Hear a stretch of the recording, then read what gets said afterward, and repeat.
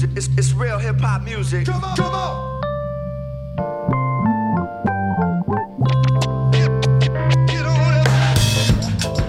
1 2 1 2. Once again, it's another episode of Major Journalism. I am your host, David Trom Diggs Shanks. Another episode. The beautiful thing about sort of the pivot that I took in this show, this podcast, after like the first or second episode, trying to get this podcast up and running and reaching out to folks and wanting to do all of these cool interviews and all of these interesting people. And, like most of you know, who may be getting into the journalism field or the broadcasting, podcasting field, it's hard sometimes when you're just getting started to attract a certain guest that you want to kind of elevate the conversation. Not that you're chasing celebrities or anything like that, but just individuals you want to bring in to have, different discussions and, just to be able to build with the audience and bring interesting topics. So in that struggle, I guess I would say, something came to me and told me, hey, man, you have a pool of like genius all around you. Start to tap in. I started to pay more attention to my IG feed and some of my friends. And, now I got guys who are in fintech and entrepreneurs and domestic violence advocates and all kinds of amazing people just in my circle, in my pool that I've been blessed to be around. And so with that, today I have another one of my homies who is doing some major things in the education field. I don't know how many of you know this, but I'm like a quasi-intellectual, like, you know what I mean, on the low. So I started tapping in with hip hop ed and that movement. And another one of my bros, Dr. Chris Emden, that I, will hopefully get on a future episode. And then tapping in with Dr. Edmond and getting in with the hip hop ed crew on Tuesdays, I started seeing my homie Shauna on the IG feeds and in the Twitter space. And I'm like, yo, that's my dog. And so I started tapping in with her, and she's got this movement called Teach for the Culture. I'm wearing one of the shirts that she blessed me with. So I said, I got to grab you. So I told you that like last year. I just had to get my stuff together. But I say, yo, we got to have a conversation because, I just love what I'm seeing from the movement. And I wanted to just bring a conversation around education, and particularly education for, our youth, and just do a deep dive. So I have Shauna Brown, educator, TU alum. That's right. And founder of Teach for the Culture. Shauna, what's good, man? That's right. Thank you. Thanks for having me. As soon as you reached out last year, I was like, yo, I'm in. I know we go back to what, 94? 94. And I've just been amazed to see what you've done over the years as well. And so when you reached out, I said, I have to do it. I have to be here. It's an honor for me. I'm humbled to be invited. So, yep, I am here. As you said, founder of Teach for the Culture. I started the movement about almost 4 years ago now. And it's grown to, global scale. It's a movement as well as a brand. I've been in education for a long time. And it's just, it's a passion project as well as a business. And so I am enjoying it. I love that. So catch me up real quick, catch our audience up, but catch me up real quick on post-Temple to now, specifically in the education field. You don't got to tell me all your business. I'm saying as an educator, catch me up from leaving Temple to now. Yeah, so I left Temple. I went on to Columbia University, where I got my master's in urban education. From there, I taught in Brooklyn for a little bit, and then I went to Connecticut. Yep. So I've taught in Connecticut. In addition to teaching, classroom teaching, I've been, a coordinator for the district level. I've worked on the state level with the government and as well as been a school administrator and school leader. And so, I've done all these things within education. All of it has like really, really, really dope experiences.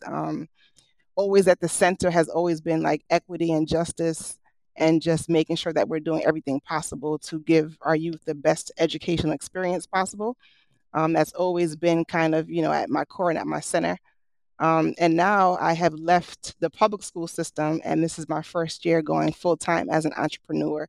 So I've been both educator and entrepreneur in the space.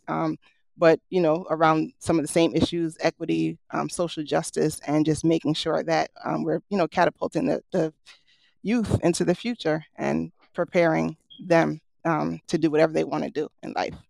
Okay, So so that's amazing. I didn't know you left the classroom. Congratulations. thank you. Congratulations. So this is perfect because you've been in administration, you've been in the classroom, and now you're on the advocacy side. So I love that you've seen every aspect of it, and it's perfect for kind of the conversation that I wanted to have because, like I said, in my mind, I'm a teacher.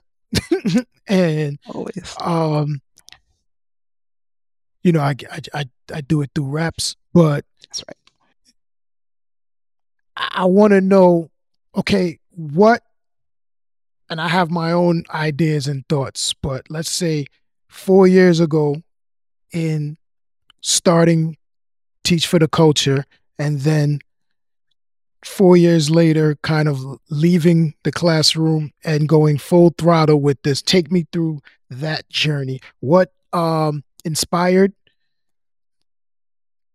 the organization, the movement, the brand, and where was where did the sense of urgency lie in going full time with it? Whew. Because I know you're not just selling T-shirts. Nah, not at all. And I love that. I love this question actually. So when I started out in 2018, this was before I even started like selling T-shirts, period. It was just about building community around something that I love. And so connecting with others from, from everywhere, from other educators or with people who, and I consider an educator not to just be educators who work in schools, but all educators, right? All of us, the whole village. And so just building community around that, building community around advocating for youth, building community around, different pedagogies. You mentioned hip hop ed. That was a big influence also in my starting Teach for the Culture. And just really wanting to come together and share resources. In a lot of schools, across the nation, Black, Indigenous, and Brown people are really the minority in the teaching force. 80% of the teaching field is white women. So 80% of all teachers are white women. 4%, 5% are Black women, and then 2% Black males, right? Wow. For Latino, it's about 6% and 8%. And then for Indigenous, it's less than 2% of the teachers nationwide. Wow. And so in many of the schools, people of color who are educators are also the minority on the teaching staff in many places. In most of the major cities, it's a little bit more diverse, but as you move out, it's there's maybe one or two in each school, sometimes none at all. And so I really wanted to build community around that too, with educators who understood kind of the culture and the background of our children, our youth, and who were committed to uplifting and serving without bias, and just really with love and wanting the best for our children. So I started out again, back in 2018, building community around that. In 2019, I decided to come out with the first T-shirt, which was just Teach for the Culture. Again, I just wanted that to be like a way to kind of, unify us around this movement, for people to, it was also like a call to action. So Teach for the Culture was not just a brand, but it's like, no, Teach for the Culture, a call to action. And so when you show up with that, you're carrying something bigger than you. It's not just about the job. It's not just about where you are in that moment.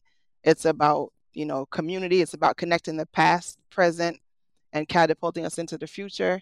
Um, and really just about, love and liberation. It's about reaching the youth through their culture. Hmm. And then I would say in 2020, so that was 2019, I started the shirts. And then in 2020, I began expanding the designs on some of the t-shirts. We went into, COVID happened in March of 2020.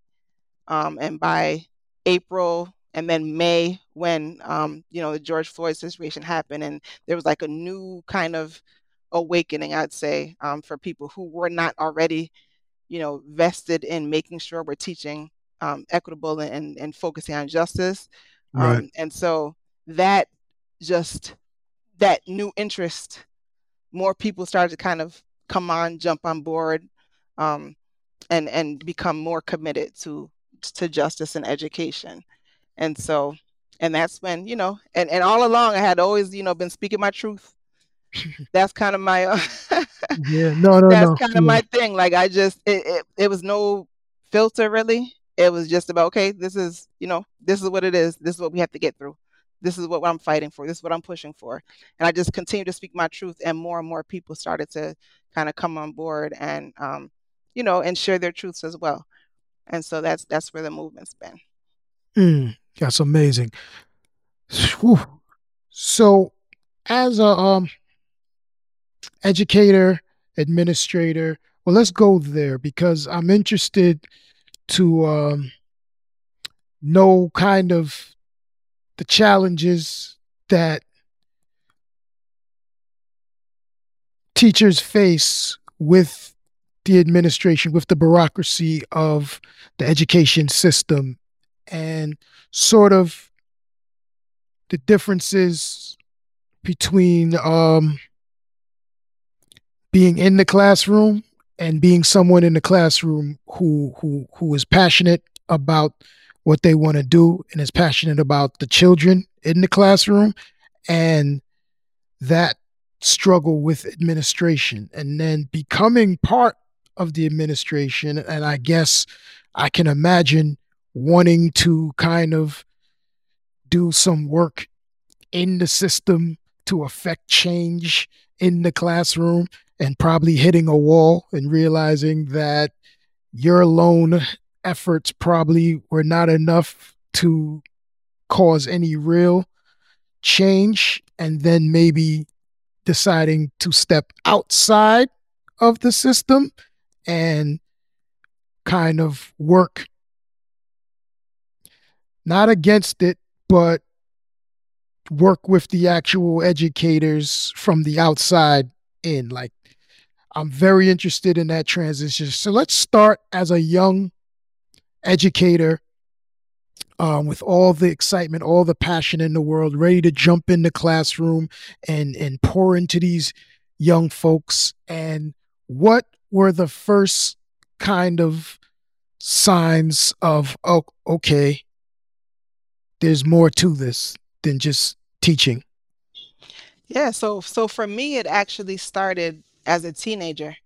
Like before I went to college, before I went to Temple, before I enrolled in any education program, like official program, it's something that's always been a part of me.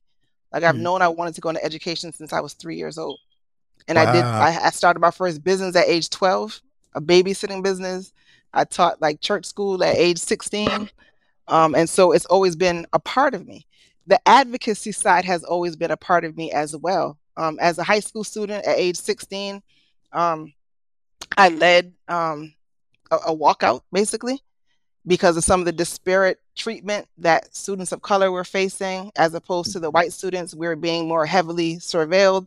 We were, they would put a lot of the Black students in like the lower level classes and have the white students in like the honors and advanced levels. It was like a, disparate treatment in that, Mm.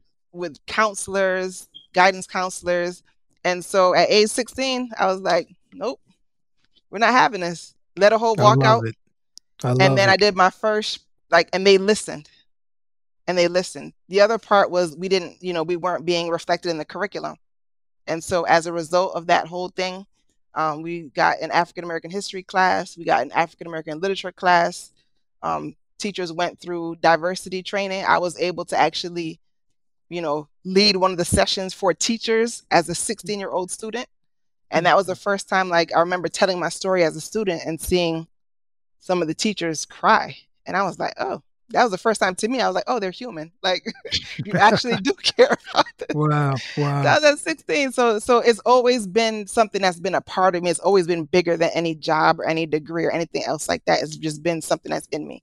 And so when I came into teaching, I did my student teaching in Philly. I taught in Brooklyn and then Hartford. I didn't see as many of the issues in terms of disparities within students because most of the students were all African American or West Indian, all Black.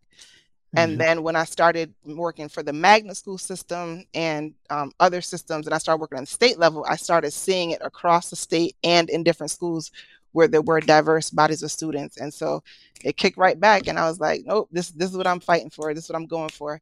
Always had the energy. As a classroom teacher, I was never a teacher that came in like kind of afraid to speak truth or afraid to deviate from the curriculum. I'm always like, nah, I'm going to give them what they need. So we're going to go above and beyond. Like, to me, the curriculum is just a baseline. Right. And it was like, I'm going to go above and beyond that to pour into them and also teach life skills and also do things that are for the culture, like things that bring students to like just alive. Right. And joy was always at the center of that. And joy. These are, that's one of my quotes says, joy and learning must coexist. And I live that. I've always believed that. And it's always been a part of what I do. As an administrator, I started seeing that I think that as you go up in levels throughout the educational system, I started seeing more and more of the issues that I didn't even see when I was a classroom teacher. Or I saw it from a different level, a different perspective. And then I also saw that when you intentionally, call those things out and try to work to change, I saw pushback against that also. So I saw that, okay, this is not just people not knowing what to do. It's actually pushing back against what should be done. And it's the system working the way it's supposed to work. Yes. Yeah, you're screaming it's broken, and they're screaming, no, it's not. That's right. And just going along as if it's nothing. And so again, as administrator too, like I've always just been myself in whatever space I occupy within education, within the educational space. So I'm always going to speak my truth. And so was never really afraid of, oh my gosh, I have to, pretend to be someone else or not speak truth. No, like this is what I'm here for. This is part of my life mission. And I'm going to speak my truth and say what needs to be done, do what needs to be done, connect with my students, my families, and, just continue on fighting for them to have the best educational experience possible. And so I did see, I also have a son who, me being an educator, having gone through the system and now watching him through the system, I'm able to advocate from that side. And I'm also able to advocate through my work with Teach for the Culture and training and consulting with school districts, et cetera. So. Oh, I have so many directions I want to go in, and I'm trying to like be linear. Give me some of the tenets, some of the pillars of your platform. You said joy and learning must go hand in hand. So, I don't know if you have a mission statement, but give me some of the pillars of Teach for the Culture. If I were going to rock this shirt, like you said, teach for the culture. But if I'm going to rock this shirt, if I'm going to claim to be an ally, what should I be looking to do, especially as an educator? And like first, you said, we're all educators in the village. That's right. Yeah. That's right. So as you said, like one of my kind of taglines or quotes is joy and learning must coexist. I believe that when you're able to center joy in the work, you're able to work with people as humans and not just like, students coming through, not just worksheets, not just the curriculum, but actual humans where you touch their spirit, not just, handing in work and getting grades. It's like bigger than that.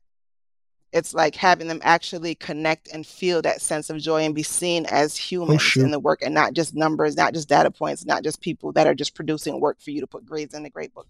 So that's one. My other is love and liberation, right? That's another, it's a t-shirt, but it's also one of my main tenets that I kind of center. With the system as how it's set up, it's not, again, it doesn't really humanize educators or students. And I believe when love is part of the mission, again, it humanizes the process and not just treat us like, robots. And so the system in a lot of places is built on hate within systemic racism. And so love is kind of the opposite of that, right? And then, liberation, to me, it's moving towards freedom. And when I say freedom, it's freedom from the oppressive systems, right? Like right now within the educational system, Black students are over-policed, whereas overrepresented in suspensions, we're overrepresented in identification for special education wrongly. Like if you need special education, that's a different thing. We are underrepresented in gifted and talented programs. We're underrepresented in, advanced placement programs and things like that. And so liberation to me is being free from that, right? It's being free to be able to develop, for students to be able to develop into their full potential and get the best experience possible, not just experience tied to, their zip code where they're getting a lower quality education or where they're only lucky to get in certain schools. Like for every student, we should be free to the best educational experience possible and free from some of the more negative things that happen, unfortunately, to Black and brown students within the system. And it's systemic. Again, it's nationwide. The data is all there, and that needs to change. Okay, so love, liberation, and freedom, right? Within a system that systemically deprives Black people, melanated people, people of color, poor people of those three things. The system's literally set up for that. I have had many conversations with my old podcast partner, Professor Mickey Hess, who teaches at Rider, around my theory, my belief that at least from pre-K to sixth grade, our community should be educating our children outside of the system. So my freedom looks a little less like changing the system and more like coming out of the system. I want to tie that in with COVID and the homeschooling catastrophe, for lack of a better word. The disparities that came up around digital, what do you want to call it, access, for lack of a better word, and how disproportionate some of our children, especially those in lower income communities, were kind of out, just unable to learn for almost an entire year. And what that means moving forward, now that we're kind of back in the schools, but we have this thing that's been exposed. We got the CRT stuff going, all the things that have surfaced in the last, election cycle, say. Yep. Piggybacking on love, freedom, and liberty for our children. What are your thoughts on how we should be educating our children, where we should be educating our children? I know this is a lot, but we'll break it down. Homeschooling versus trying to change the system. Just give me let's talk about that. Let's Yeah, well, deep dive first, in there. when you said like educating outside of the system, that to me, that's a must. Like Mm, the system is not, especially if you're, I connect a lot to the tenets of hip hop as well. So especially if you're looking at knowledge of self, you're not going to get that in the school or right. the way it's set up right now. That has to like come from home, like first. That's your parents, your guardians, your the people who raised you. That's the first teachers. And so I believe a lot of the education has to happen outside of the school system, because the school system is not really set up to for many children to thrive. Like if you're rich, maybe. If Hmm. if the curriculum, has always reflected you and your people, and always, shows you as the um has you in the center, maybe. But for a Hmm. lot of Black and brown children, children from income suppressed communities, it's not happening. And it Hmm. has to, like, the village has to be a part of that. Has to be the first part, and then continue on K-6, and then even beyond that. Hmm. And so, Hmm. and as you mentioned, COVID, a lot of the disparities that many people were already talking about and trying to address just became more amplified during that time, especially Right. during 2020. But it's the stuff that some people have been talking about for years, Right. years and years and years. It just became amplified. Um, and so, yeah, unfortunately, as you know, in many places, especially in some of the rural places, like I know in Florida, there were, I think they said at one time it was like 10,000 students just gone missing, like no Wow. communication, nothing. There are other school systems though that already had like the connection to technology or one-to-one devices, so they were more Hmm. easily able to kind of get back on and continue on with the learning. But even still, there were some just disconnects and less time spent with students connected to schools and teachers. As an administrator during that time, I also saw though that the students who kind of just went missing weren't really connected to school in the first. They're just coming because they had to. They weren't really connected. Hmm. But the Hmm. ones who were already like tapped in and connected and felt connected to the school, those are the ones that kind of continued to through Zoom and however else they remain connected for I'm the most curious. part.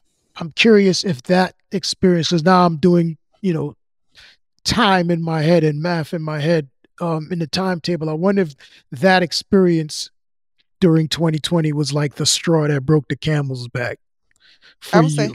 Like if that was the that was the last yep, straw of, yeah, yeah, yep. I could imagine. And it was also, I think, for schools, it showed like what's really important.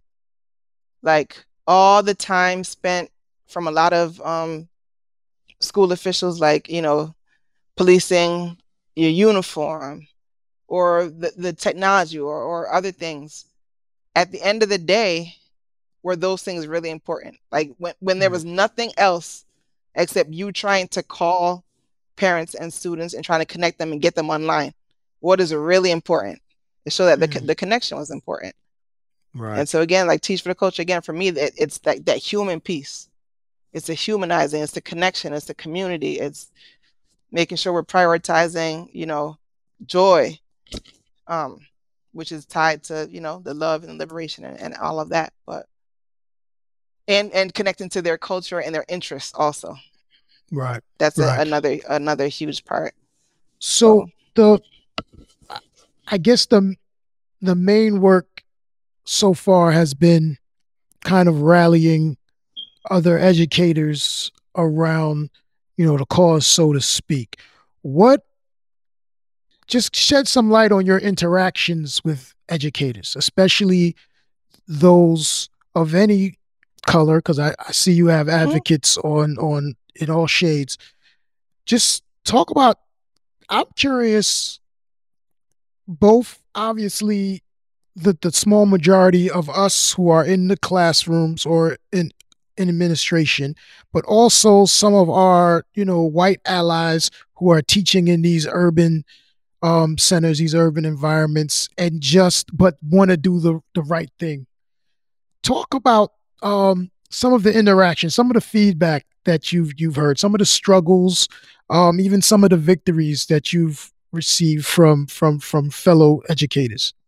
Yeah, so that actually has been, I mean, just people like the random DMs I get at times, or the comments, or people reaching out saying, "You changed my practice. I heard you say this and I did this, and it's made a huge difference. You've changed the way I look at things. You've changed the way I think about things." I get those DMs and messages and comments like all the time from people of different age levels, different backgrounds, and from different geographic regions. And it's always like, wow. Because sometimes when I'm doing it, when I'm saying things, when I'm working with people, I'm not even thinking about like it doesn't sink in until I Right, get those messages at times. right. But I did see a shift, right, with people from certain states, especially when the anti-CRT legislation started coming out, when they started um, saying that, if you teach X, Y, and Z, you could be fined, you could lose your job. Hmm. Some people in certain places started to get like less vocal, I would say, Hmm. right, or What? less. Mm, Oh, well, when your job's on the line, what do mhm. you make of all of that?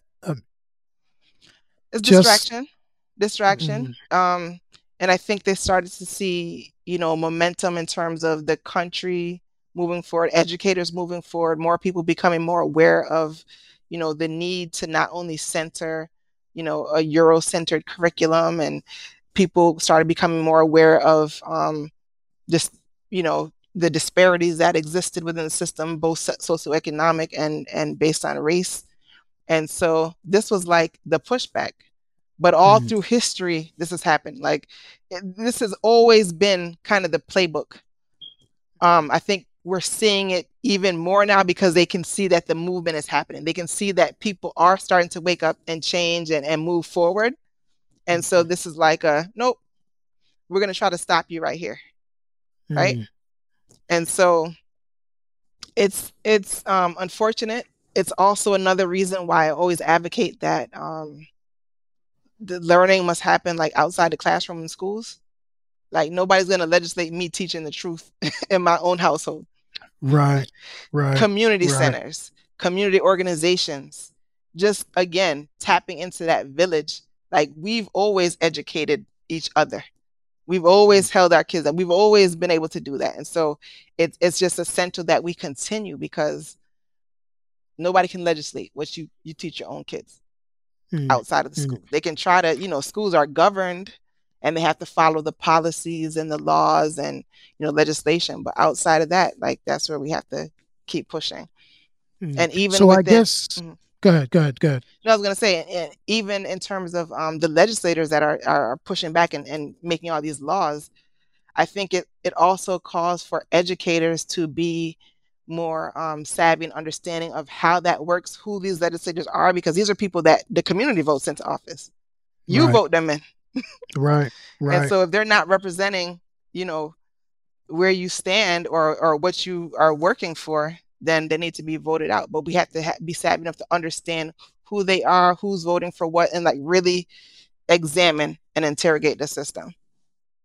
Indeed, indeed. So I mean, hmm, it sounds like, which I don't disagree with.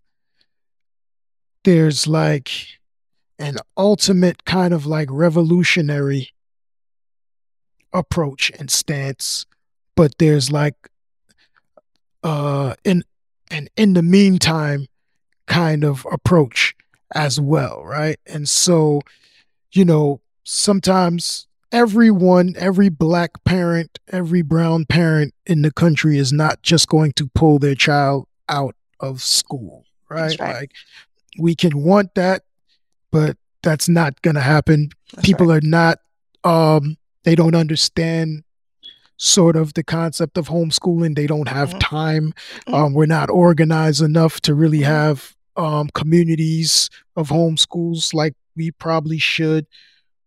So there is some push that we have to give to the system to kind of implement some things that will help today. That's right. Right? But walk me through your thoughts on, I guess, what, and this is not a wrap-up question. Mm-hmm. We're just 10 years, like Teach for the Culture, a 10-year plan. If there's some things you're doing in quiet that you don't want to say on the airwaves, that's perfectly fine. I understand that. We can have that conversation offline.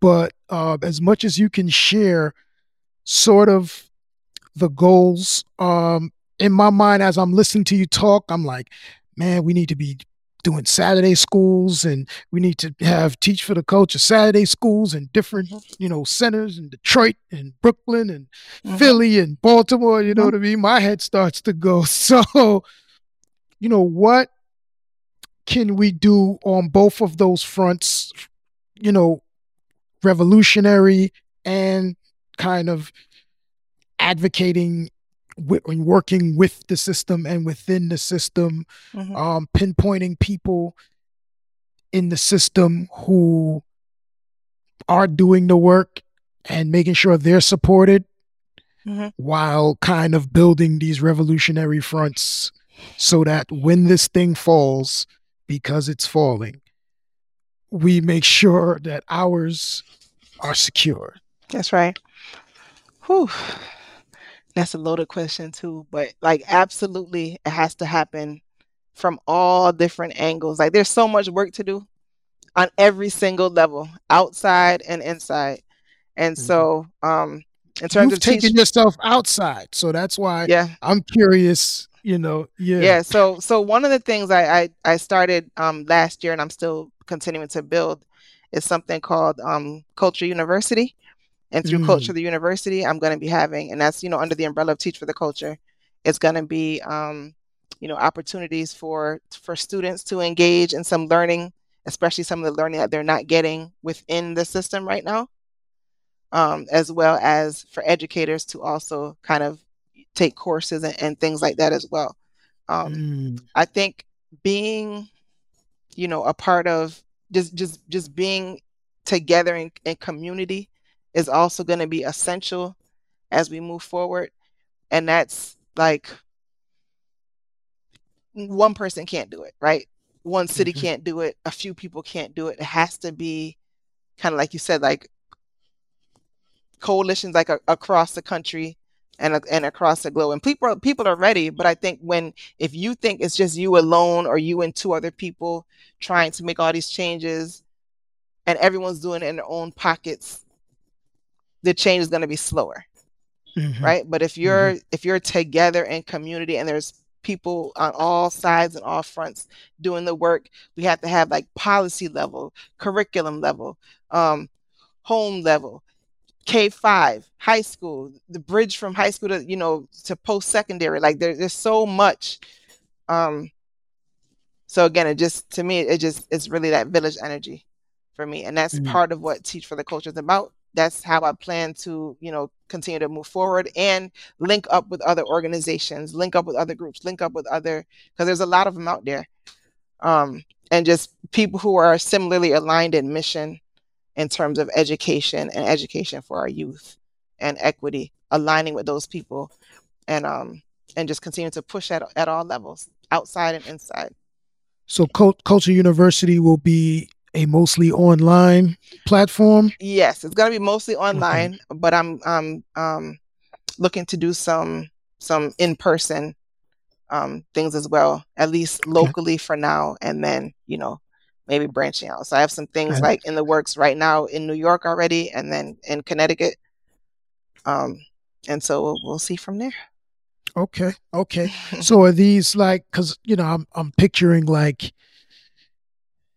I don't know, like, we're not doing no corny like cultural sensitivity courses or nothing like that. But at the same token, I think that you have an expertise and can tap into expertise that could guide some educators that are from outside of the community on just being able to provide for our children. And again, That's right. that's part of like the working with the system as a, because whether we like it or not, the children are disproportionately being taught by white women, Yep.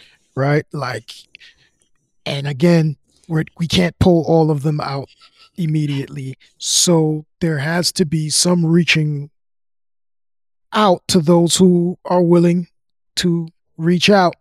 And, you know, just because I think that, and I think I've read somewhere that that disproportionate suspension and kind of punitive type of Mm-hmm. um,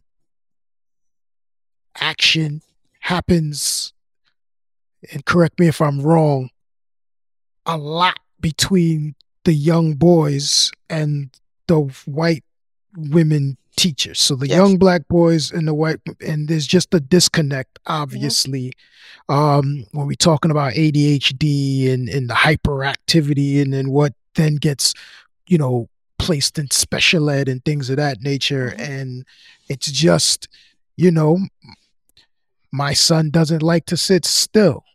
Mm-hmm. You know what I mean? My son Yeah. is bored. Yeah. And we have to like examine those things. Like a lot of it is a lot of my work with even educators is just checking yourself. Mm, Sometimes it's simple as mm, that. It's not even like, you know, doing all this extra. No, just check yourself. Check your mindset. Where are you coming from mm, with this? Where did you learn it? A lot of the things that mm, educators do are just things that they were either done to them or things that they believe need to be done for certain children. And they just, approach it from that lens. So to me, it's like, yo, check yourself. Why are you doing that? Why? mm, Why? mm, And what's at the center of that? And that's why, again, like one of my things is love and liberation. It's not love as in, oh, I love you. No, it's like you have high expectations. You see them as a human. You see them as a student with needs. You're not there to save anybody. It's teaching and really wanting to elevate, right? mm, If you're only saying like sit still, fold your hands, look up, be quiet, why? Is it because that's for you, not really for them? Is that considering their learning styles, or is that considering um, their potential and ability and just their humanity? Not really, if that's all you're doing. So a lot of my work with teachers is just like checking your own self, checking your biases, examining practices, looking at best practices, interrogating the why of certain policies, and um, even looking at curriculum and things like that. And so mm. it just causes people to reflect and Right, think. And right. sometimes just asking the questions. Um, and just also, again, another part of it is catapulting our youth into the future. So what kinds of opportunities are you providing? Mm, What kinds of courses? What kinds of learning? Is it project based? Is it like just older stuff? Are you preparing them for a future that's more digital? Like, are you preparing them within STEM? mm, A lot of my work in education has been through STEM, and so a lot of that I like to think has helped to, advance and move mm. us and look at possibilities for the future and things that jobs that haven't even been developed yet or don't even exist yet. Right. I mean, So, yeah, I've seen a practical example of that in my little man, and he's at a very expensive private school, and I'm going to ask you about that in a sec. Um, but I still see there's this. He was working on, I think, like a history project or something last year, and I was helping him with this history project, and he has like these flashcards. So he's running off these, these dates and these definitions, and he's running through them. And all I did was take them and put them in a different order. mm, And when I started asking him in a different order, he's completely thrown off. mm, And I'm saying to him like, I mean, I went to K through 8 Shout out to Ebenezer Preparatory School, Pastor and Mrs. Marshall, you know what I mean, in East Flatbush, Brooklyn. So I had a very, Caribbean first 8 to 9 years of school. And so I think that the main thing, and then even before that, I went to pre-K at Huru Sasa Freedom School Shule in Bed-Stuy, Brooklyn. And that was founded and ran by a community organization called The East. And there's a dope documentary I'm trying to track down on The East. Oh, wow. The critical thinking that I received from the ages of 3 to 5, and then from like 6 to 12, set me up to where I am today. I literally checked out of high school and college. I didn't learn a damn thing in high school and college. Everything that I'm carrying with me today is really like preschool through 8th grade, because we learn to problem solve. Yes. And so sometimes I find myself, doing stuff with little man, I'm asking them like, well, I'm trying to give them practical use cases, and it's like, dude, what did they tell me to memorize?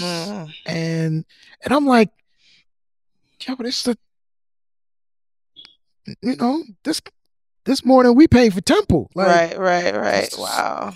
But it's like you're still learning the same way. Like, here's a bunch of terms, memorize them, say them back, get a passing grade, keep it pushing. It's like transactional. No actual application for this in real life, in real time.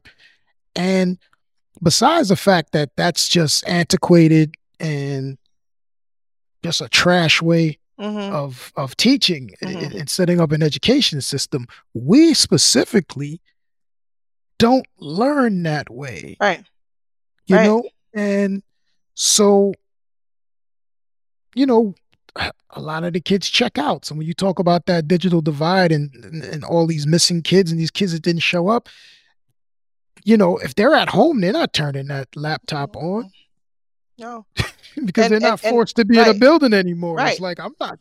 And that's the thing too. Like when schools continue to like teach as if it were 10 years ago, 20 years ago, 30 years ago, 40, 100 years ago, which the classroom is the same setup basically, right? In most places. The kids can, like, teachers are no longer, and they never really always have been, but they're no longer just the keepers of information. What you spend a week, 2 weeks trying to teach a student, that's it. They can Google that in 20 seconds. Yeah. They can look up, YouTube, Google, whatever, that information like this. So that critical thinking piece is key. Yeah. The problem solving, the creativity, that's key. And if we're not, creating opportunities for that within schools or home for learning, then you're just producing followers basically and consumers. Yeah. I remember as a child, like, never having the ability to say why. And I look at these kids now, and why is like, it has to make sense to them for some, you know what I mean? Like, we just can't say, do it because I told you so anymore. Like, do it because I told you so just doesn't play like it did with us. You know what I mean? And so, now more than ever, I think that the engagement, the meeting them where they are, is very, very key. I wanted to ask, because we're talking about administrators, we talked about the teachers themselves. Let's talk about parents. Tell me some must-dos, a checklist for parents who have their children in the system, in the school system. What are some of the things that you say are essential for them to engage with their school administration, with their teachers, and advocate for their children? Yeah, so one is just like you know, stay involved, not just with like events in the school, but what's actually going on, and don't be afraid to ask questions, right? Don't just take what the school's giving, what the teacher's giving as, just accept it, but just ask questions.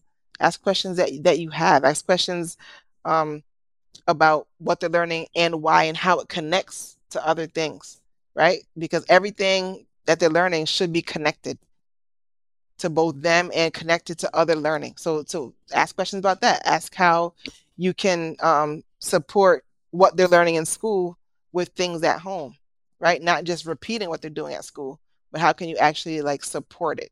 So for example, if they're learning about fractions, okay, how can you now take the concept of fractions and help them conceptually understand at home? How can you supplement? And then in addition to to supplement, just helping, like teaching your kids what they're not learning in school also, because the schools are not going to teach everything. They're not going to, sometimes teach the full picture. And know that the knowledge that you have, the knowledge that your family has, the knowledge from your community is also very valuable. It's not just what they're learning at school, but what you have to offer is valuable.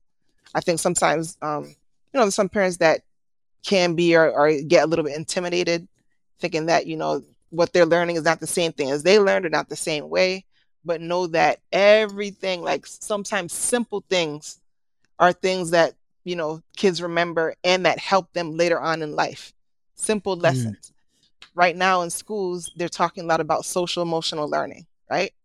To me, at home, that's something that, can be taught at home, right? And not just left up to the school. I remember like my grandmother who learned to read with me. When I was 5 learning how to read and 4 learning how to read, she was learning how to read too. We're learning how to read together, right? She didn't pass, because of opportunity and where she lived. She went up to like maybe 5th grade. And even going up to 5th grade didn't have some of those opportunities. But she's one of the wisest persons that I know. Right. And she taught me a lot in terms of the social emotional learning and mathematics, numeracy, literacy, all of that. Right. So just knowing that, as parents, as guardians, as loving family, like you do have, like what you do matters for your kids. And just don't be afraid to ask questions of schools. And I think that I'll add to that, home is not just that traditional, everyone who lives inside those 4 walls, you know what I mean? And so the salute to you and the work that you do is expanding that home. Because listen, some of us have real issues, you know what I mean? And we're just not capable of being that for our, our seeds, our direct children. But there are those of us in the community, or there needs to be those of us in the community who are, that provide, that, hey, look, I don't have a positive male, role model in the household, but I can find Drum, I can find, and he's got a program going. And so I think that's the work that those of us who, are on this side of things have to be doing. It's essential that we work together. It's essential that, we all kind of bring our brick, so to speak. That's right. You know what I mean? And we build. So that's it. Salute to you and the work you're doing. That's why it was essential for me to bring you on here to acknowledge, to let folks know what's going on. My brand and the sponsor of this podcast, The People versus the Anti-People, it's the people for a reason. right? It's not my brand. It's not my movement. It's the people's movement. You know what I mean? Hesitate to even jump out there sometimes and say, well, like, I'm the people versus the anti-people, because it's not about that. It's really about bridging those gaps, shining those lights, bringing folks like you who are on the front line and making my little audience or my little network aware that there is a Shauna Brown out here. There's a Teach for the Culture out here. She's advocating across the board for emancipation from, you know, this school system, this education system, who is really, it's set up for the privileged, and it's not even doing the privileged any justice, really, because, you know, it's ass backwards. So I'm gonna let you get the last word. That's it. No, I was just gonna, I mean, really quickly, I love everything you just said, and really quick, I just want to add to the parent piece really quick. The other thing, piece of advice really quickly, is just expose your kids to different things, especially things that they're not offering within the school system, because kids, just like we are, multidimensional, and everyone has gifts and talents, and oftentimes those things are not caught in schools. Those things are not really nurtured in schools or cultivated. So just expose your kids to, you know, a wide variety of things outside of school as well, as much as you can. You know. Question. Another question before we. If you have the means, and if you feel like you want to have an answer, if you have an answer, if one had the means, it's a two-part question. What would you say is the best route to go? We're talking charter schools, finding the right private school, home school. Where would you go if you have the means? If nothing, if I could pull my kid today and send them wherever, would you say? I'm not even going to say it's not going to be public, charter, private. It's going to be in a space that is going to treat your child as a human, and that also is going to center love in there also. Meaning, like, love is accountability, love is high expectations, love is exposing, love is wanting the best education opportunity possible. And not all spaces offer that. There's like some of the best schools, and especially for our children, going into those spaces, sometimes it's toxic for them. They might have the highest ratings, but they might stress them out. They might not see them as equal. They might not, you know, pour into them as they may be poured into in a different space. They may not offer opportunities for like critical thinking and problem solving, etc. So it's really, for me, it's not even just about like private, public, homeschool. It's about like the space that's really going to nurture them. And so finding that sometimes is hard. And it's an ongoing process. Like you want them to be nurtured and seen, right? Like there's schools that the state is paying millions of dollars for and saying, oh, you know, it's a magnet school. It's this, send your kids here. It's a better opportunity. And they go there, and Dr. Bettina Loves calls it spirit murdering. Like they go there feeling like they're whole and human, and they come out defeated. Yeah. So just a space that centers love and is going to nurture your child. I don't care what kind of school it is, homeschool, traditional, whatever, as long as that space, you know, treats your child well and they get a top level education at the same time, and don't come out feeling defeated, deflated, unseen, and like their spirit has been murdered. I like that. How can we set up a, and if the one exists, please let me know. How can we set up like a grading system for these institutions where we can, on those pillars, on the things that you said, how can we start pinpointing what schools are not doing the work and which ones are, so that our parents can kind of, you know, Yeah. sign me up for that. Again, I think, it takes community and looking at, it's going to be people from different areas, different levels, different backgrounds, not just, Mhm. I'm talking about like socioeconomic and just everything. And really looking at what we need, what we want. Students' voice has to be at the center of that, to me too.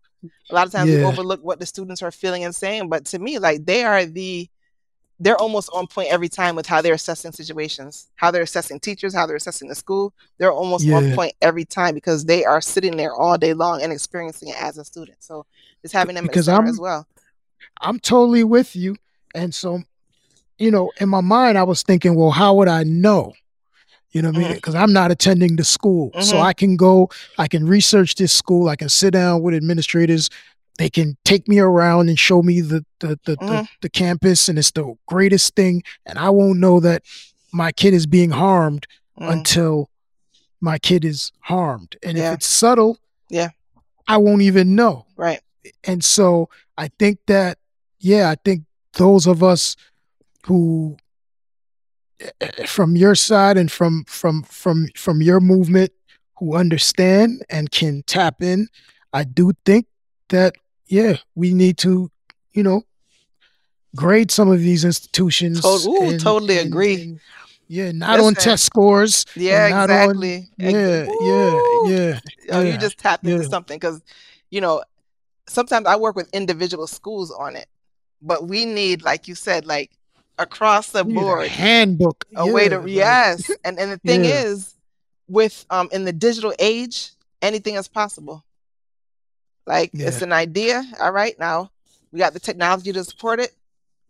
You can make it happen. They're like, they have Yelp online, they have all these other things online, but we need something for us that serves this purpose. So that's your $1 million idea right there, Trump. Let's go. Let's do it. We'll take that offline. But final words. Just thank you. Thank you for inviting me on. Thank you for inviting me on and to talk about education. A lot of times, it's not often, the questions are not often asked. Like the questions you asked this evening, a lot of times are not asked for community or, from the community. So I think we need to keep having these conversations. And I'm bringing you back, no question. So we're gonna track down Dr. Emden, and we're gonna bring you back. Yes. Yeah, for sure. That's, just thank you for allowing me the opportunity to just come on and share some of my own experiences. And I'm grateful for your platform and the work that you're doing and elevating the voices, like you said, for the people. And so I'm appreciative of that, appreciative of you and your time this evening. So just want to say thank you. Oh no, it's an honor. I'm proud of you. Thank you. For real. And no, we're gonna have you back. You're my education correspondent. There we go. From now on. There you go. Where can they find you? I'm assuming teachfortheculture.com. Yeah, they can find me on Instagram. I'm at teachfortheculture.com. It's on Instagram at teachfortheculture. And then I mentioned Culture University earlier, so that's also Instagram. It's at culture.university. And those are, I think, the two best ways for right now. So I'm loving you. Taking bookings? Can they book you? Are you doing speaking engagements? What's going on? I'm starting independent now. So now that I have moved away from outside the system, I'm doing more. I'm looking to connect more on different levels. So community levels, colleges and universities. I'm looking to come out to more schools now that travel's opened up a little bit more and stuff like that. So and my email is teachfortheculture@gmail.com. You can reach me there, or DM, website, all of that. Cool. Wonderful. Shauna SB, my homie. Yes. Oh man. Thanks for being Thanks for being a guest on Major Journalism. Next time I see you, we need another Bones tournament, man. I need to bust out the bones and Throwback. 6 That's love the somebody, throwback. man. Yeah. And even as you say that, that's math right there. Like that's the other Facts, part. That's facts, mathematics on a different level, applied and facts, stuff like that. facts. Just keeps you sharp, Yeah, So yeah, you indeed. just have to look at indeed, education in different ways and not just paper, pencil, worksheet. Like that is math right Indeed. there. Indeed. Well, bless up, Miss Sistrin. Bless up. And we'll connect again soon. Yes. All right, y'all. Thank you. Major Thanks journalism. David Tromdig Shanks, Shona Brown, Teach for the Culture, The People versus Anti-People. Look for that teacher great. We ain't name it yet, but look for that coming soon. Peace and love, y'all.